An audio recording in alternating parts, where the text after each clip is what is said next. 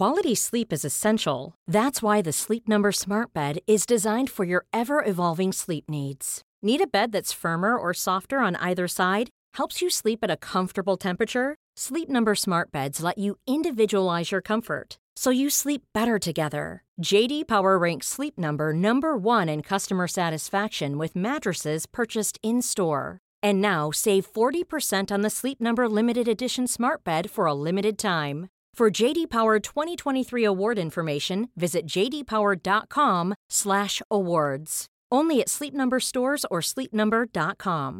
Cool fact, a crocodile can't stick out its tongue.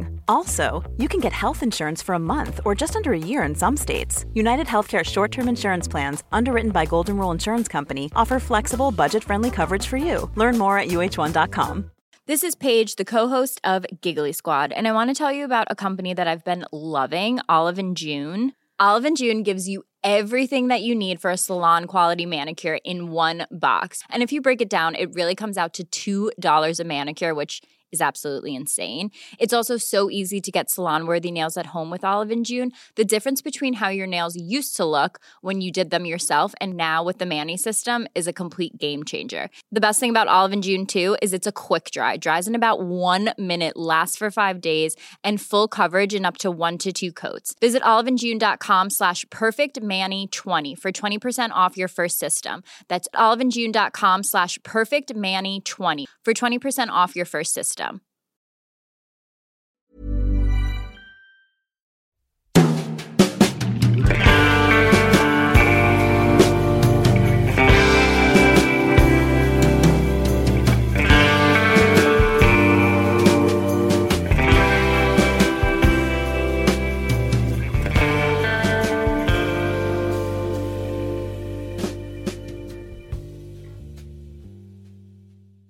سلام و خوش اومدید به قسمت 4 نردکست.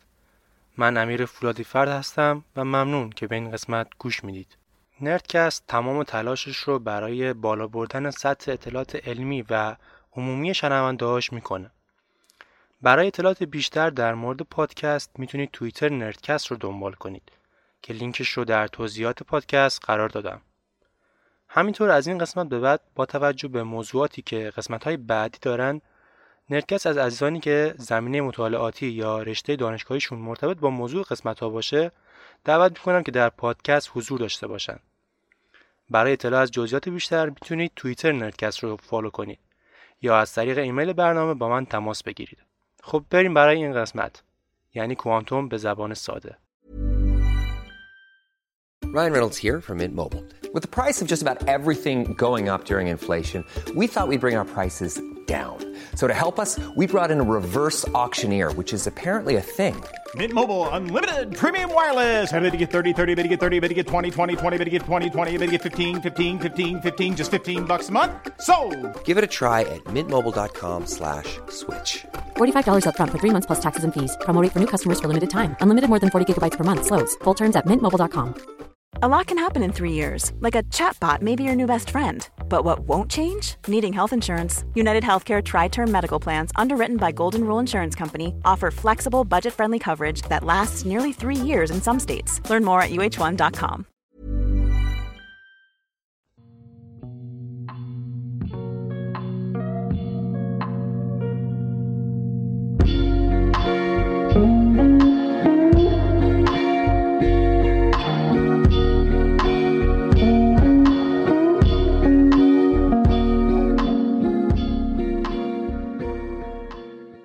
فیزیک، این کلمه‌ایه که من هر وقت میشنوم باعث میشه تنم مرمور بشه و یه جورایی استرس اون امتحانات سخت تو مدرسه برام تداعی میشه. تا یه مدت پیش که یکی از استادامون آقای اسکرزاده در مورد فیزیک کوانتوم صحبت کرد و با خودم گفتم همینه. دوست دارم بدونم بعدش چی میشه. این مسئله رو بیان کرد که اگر 2 تا الکترون رو 2 تا دوست در نظر بگیریم که دارن میرقصند، یکی ساعتگرد و دیگری پاد ساعتگرد، و بیایم این دوتا رو از همدیگه خیلی دور کنیم، و منظورم از دور یعنی یکی رو ببریم یه سیاره دیگه، و ما اگر بخوایم روی یکی از این دوتا دوست تغییری انجام بدیم، اون الکترون دورتر یا اون دوست دورتر به این تغییر جواب میده که خب این مسئله تصورش برای من خیلی سخته که چطور وقتی چیزی بین اینها نیست این مسئله رخ میده، که خب در ادامه به این مسئله حتما جواب خواهم داد. قبل از شروع بحثمون باید بگم که کوانتوم فقط در مورد ذرات کوچیک مثل الکترون و نور نیست، بلکه در مورد هر چیزی که در اطرافتون میبینید قوانین کوانتوم صدق میکنه. حتی در مورد من و شما، چون بدن خودمون هم از همین ذرات کوچک مثل اتم ها ایجاد شده. بحث رو با این جمله شروع میکنم که میگه اگه فکر میکنید در مورد کوانتوم چیزی میدونید، باید بگم که هیچ چیز رو نمیدونید. این جمله رو برنده نوبل ریچارد فایمن میگه. البته باید بگم اشتباه نکنید. همین الان به دلیل دونستن قوانین کوانتومه که بسیاری از وسایل رو اختراع کردیم. وسایل مثل دوربین‌های دیجیتال، LED ها، کامپیوترها و همچنین نیروگاه‌های هسته‌ای. کوانتوم فیزیک در مورد کوچکترین چیزها صحبت میکنه. اتم‌ها و همینطور ذرات زیر اتمی مثل پروتون، نوترون و الکترون ها. تقریباً 100 سال پیش در مورد فیزیک کلاسیک همه چیز با قطعیت بیان میشد. سری معادلاتی بیان میشد و شما با قرار دادن اعداد جواب معادله رو به دست می آورید. ولی به دلیل یه سری از مشاهدات دانشمندان در مورد خاصیت نور همه چیز تغییر کرد. تا الان مطمئنم وقتی نور خورشید از منشور رد میشه رو دیدید که یک طیف از رنگ‌ها رو تشکیل میده. ولی این همیشه به همین صورت انجام نمیشه و ما همیشه با یک طیف روبرو نیستیم. وقتی که شما گازها رو حرارت میدید یا جریان الکتریکی از اونا عبور میدید، یک نوری از اونا ساطع میشه که به دلیل برانگیخته شدن الکترون‌های اوناست. اگر من این الکترون‌ها رو شارژشون کنم، الکترون‌ها به مدار بالاتر میرن و وقتی میخوام برگردم به مدار پایینتر، انرژی خودشون رو به صورت نور آزاد میکنن که این نور هنگام عبور از منشور دیگه طیف نیست و به صورت نوارهایی پررنگ مشاهده میشه. که این موضوع خیلی تعجب برانگیز بود و قبل از این اتفاق تا حالا همچین چیزی مشاهده نشده بود. من در ادامه بحثمون در مورد کوانتوم با الکترون پیش میرم و بحث رو برای شما باز میکنم، اگرچه ذرات نور یا فوتون‌ها همچین خواصی رو دارن. در کوانتوم الکترون فقط یک نقطه نیست که ما دقیقاً بخوایم اون رو هدف قرار بدیم، بلکه همه چیز در کوانتوم یک موج یا طیفه. منظورم از موج یک موج واقعی نیست مثل موجی که در دریا ممکن اون رو ببینیم، بلکه این موج یه توزیع انتزاعیه که توسط محاسبات ریاضی بیان میشه. همینطور پرسیدن این سوال که الکترون کجاست در کوانتوم غلطه. باید پرسید که اگر بخوام بگردم دنبال الکترون کجا احتمال پیدا شدنش بیشتره. اگر شما یک موج رو در نظر بگیرید، این موج شبیه یه کوه باشه. قله داره و دره. ما قله رو جایی در نظر میگیریم که احتمال پیدا کردن این الکترون بسیار زیاده. مثلا از 10 باری که ممکنه من دنبال این الکترون بگردم، 9 بارش رو در قله پیدا میکنم. ولی اگه به دره برم ممکنه فقط 1 بار موفق بشم که اون الکترون رو اونجا مشاهده کنم. و کوانتوم همینه، یعنی که همه چیز یه احتماله و همیشه با همراه شکه و یه شکی همیشه همراه کوانتوم هست. پس این توضیحاتی که دادم در مورد رفتار موجی الکترون بود. چیزی که در اول فاینمن به ما اشاره کرده بود توی همین موضوع نهفته است که ما این رفتار موجی رو نمیتونیم دقیقاً محاسبه کنیم. شما 2 خونه رو فرض کنید که همسایه‌اند و یه دیواری بین اونهاست. دنیای سمت چپ یا خونه سمت چپ دنیای ماست که همه چیز ذره است که مشاهده میکنیم. ولی در خونه کوانتوم یا خونه بغلی همه چیز به صورت طیف یا موج حضور داره و دیواری که بین این 2 خونه است محاسباتی که ما نمیدونیم این محاسبات چی هستن و چی باعث میشه این تبدیل اتفاق بیفته. به همین دلیل که فاینمن اون جمله رو بیان میکنه که میگه اگه فکر میکنید در مورد کوانتوم چیزی میدونید، باید بگم چیزی نمیدونید. در ادامه این بحث یه آزمایش رو با شما به اشتراک میذارم. این آزمایش مورد تاییدیه بر همین مثال 2 خونه که زدم.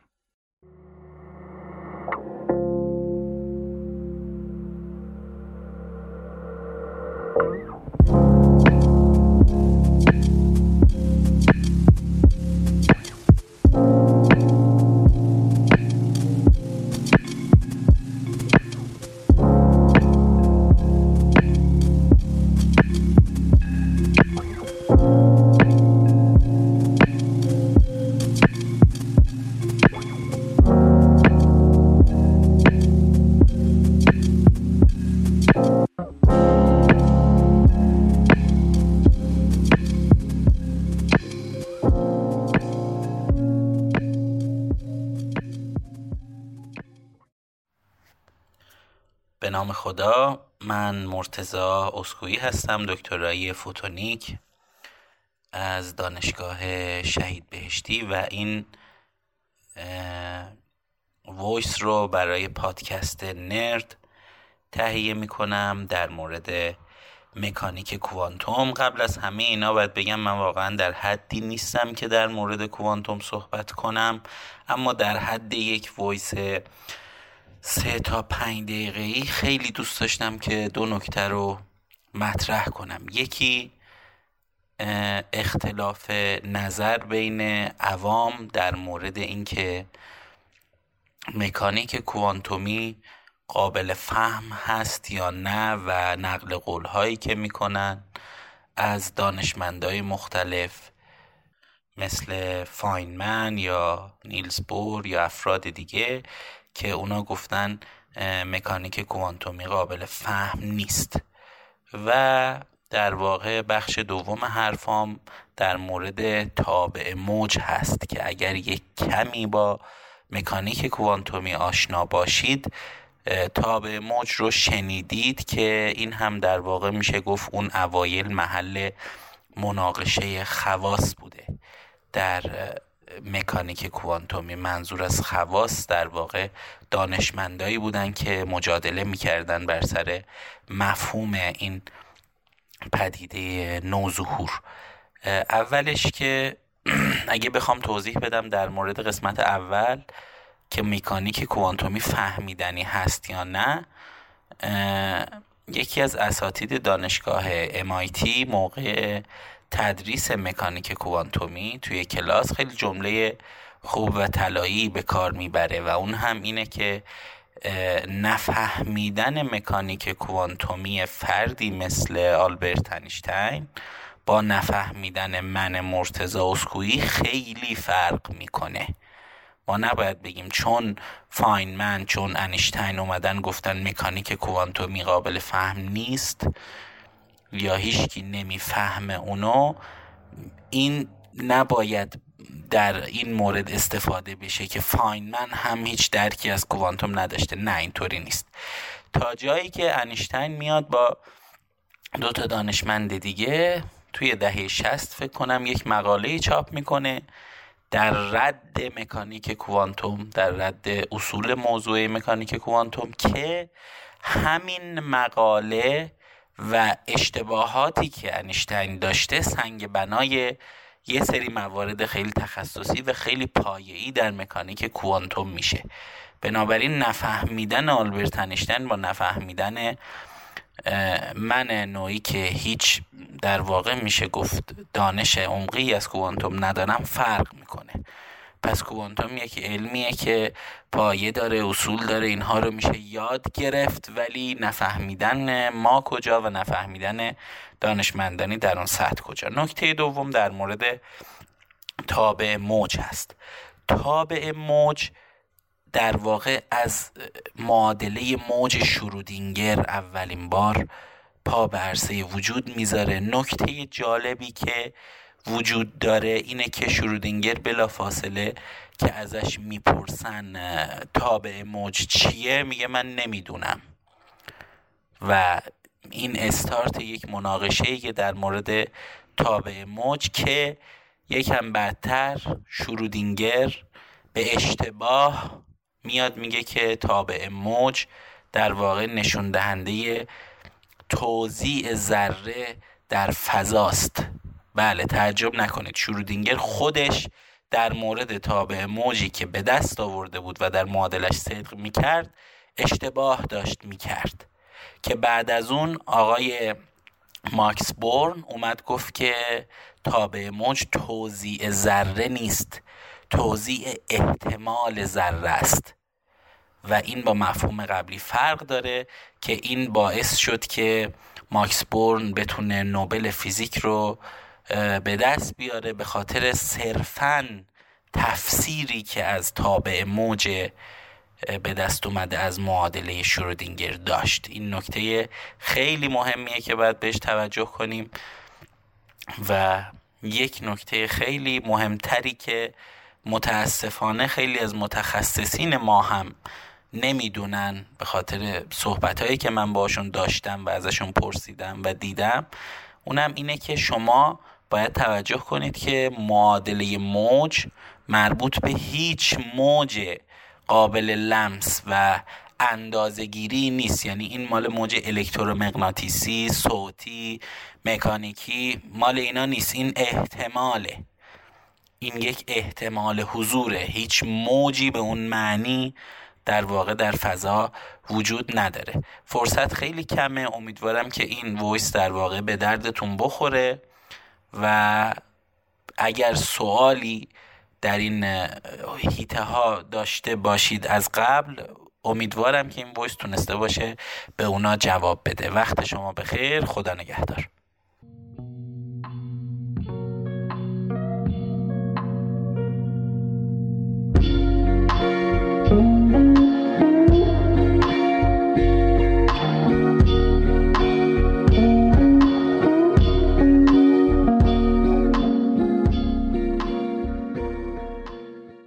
یک مثال جالب این موضوع یعنی قانون کوانتوم بازی رولت کازینو هاست که کازینودارها طبق قانون کوانتوم مطمئنن که حتما سود بیشتری نسبت به کسی که داره بازی میکنه به اونها میرسه و شانس برنده شدن کسی که بازی میکنه در واقع 1/38 که نشون میده که برنده اصلی در واقع چه کسیه. حالا برمیگردم به موضوعی که همون اول باعث شد این قسمت رو درست کنم. موضوع رقص دوتا الکترونی که استادم بهش اشاره کرده بود. توی کوانتوم میگن اگه دوتا ذره به عنوان مثال دوتا الکترون به اندازه کافی به هم نزدیک بشن، خواص اونها با هم دیگه لینک میشه و یه رابطه‌ای بین اونها ایجاد میشه که از هم دیگه ارتباط میگیرن. اسم این اتفاق رو در هم تنیدگی یا انتگلمنت میگن که انیشتین و نیلز بور خیلی سر این موضوع با هم دیگه کلنجا رفتن. نیلز بور اصرار داشت به موضوع حالت روحی یا اسپوکی. خب این حالت چی میگفت؟ میگه که دوتا الکترون رو فرض کنید مثل دوتا دوستن. چطور وقتی که بین اونها مکالمه یا تماس فیزیکی نیست تغییرات رو نسبت به همدیگه میفهمن؟ انیشتین این موضوع رو قبول نداشت و میگفت ممکن نیست این حالت روحی یا اسپوکی وجود داشته باشه و این الکترون ها یا ذرات از قبل از اینکه ما اندازشون بگیریم همین خواص رو داشتن. مثلا دوتاشون در خلاف همدیگه میچرخیدن. برای نظر انیشتین یک جفت دستکش رو در نظر بگیرید که هر کدوم از اینا در جعبه‌ای به صورت جداگانه در حال چرخشه. اگر یکی از این جعبه‌ها رو باز کنیم خصوصیات جعبه دیگر رو میفهمیم. مثلا میفهمیم که چطور چرخشی داره. این دستکش‌ها از قبل از اینکه ما در جعبه رو باز کنیم میچرخیدن و با اندازه‌گیری ما در واقع چیزی رو تغییر نکرده. بحث بعدی در مورد کامپیوتر کوانتومی که الان بسیار داغ شده بحثش. اخیراً گوگل بسیار با کامپیوتر کوانتومی جدیدش جنجال به پا کرده. کامپیوتر کوانتومی نسخه پیشرفته‌تر کامپیوترهای فعلی نیستن و از اساس و پایه با هم دیگه فرق میکنن. به این دلیل که کامپیوترهای فعلی توان حل مسئله‌ای رو به صورت همزمان ندارن. یعنی چی؟ من یه مثال میذارم در مورد این موضوع که روشن بشه. 1000 تو رو در نظر بگیرید که صدها راه مختلف داره که شما بتونید از اون بیرون بیایید. کامپیوترهای معمولی اگه بخوان این مسئله رو حل کنن سعی میکنن هر بار یکی از این راه‌ها رو امتحان کنن. درست مثل ما که اگه توی این 1000 تو باشیم فقط من هستم که میتونم این راه رو طی کنم و نمیتونم خودم رو 100 قسمت کنم به هر نسخه من یکی از این راه‌ها رو برو تا متوجه بشه که کدوم راه به بیرون ختم میشه.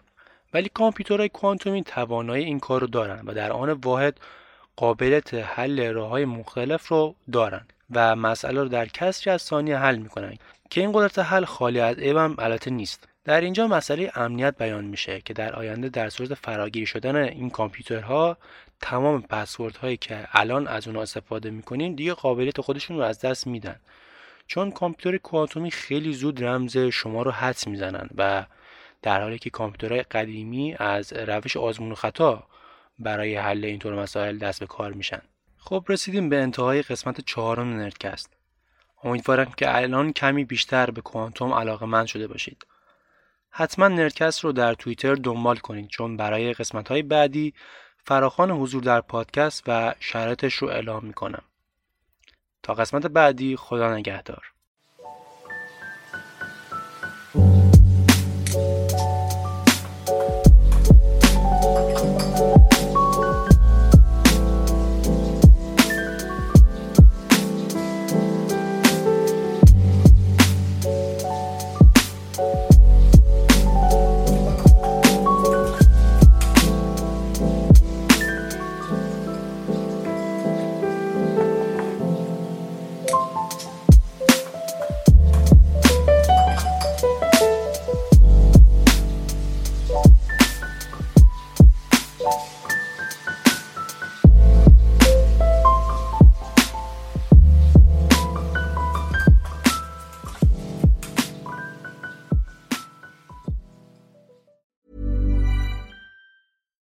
Here's a cool fact. A crocodile can't stick out its tongue. Another cool fact, you can get short-term health insurance for a month or just under a year in some states. United Healthcare short-term insurance plans are designed for people who are between jobs, coming off their parents' plan, or turning a side hustle into a full-time gig. Underwritten by Golden Rule Insurance Company, they offer flexible, budget-friendly coverage with access to a nationwide network of doctors and hospitals. Get more cool facts about United Healthcare short-term plans at uh1.com.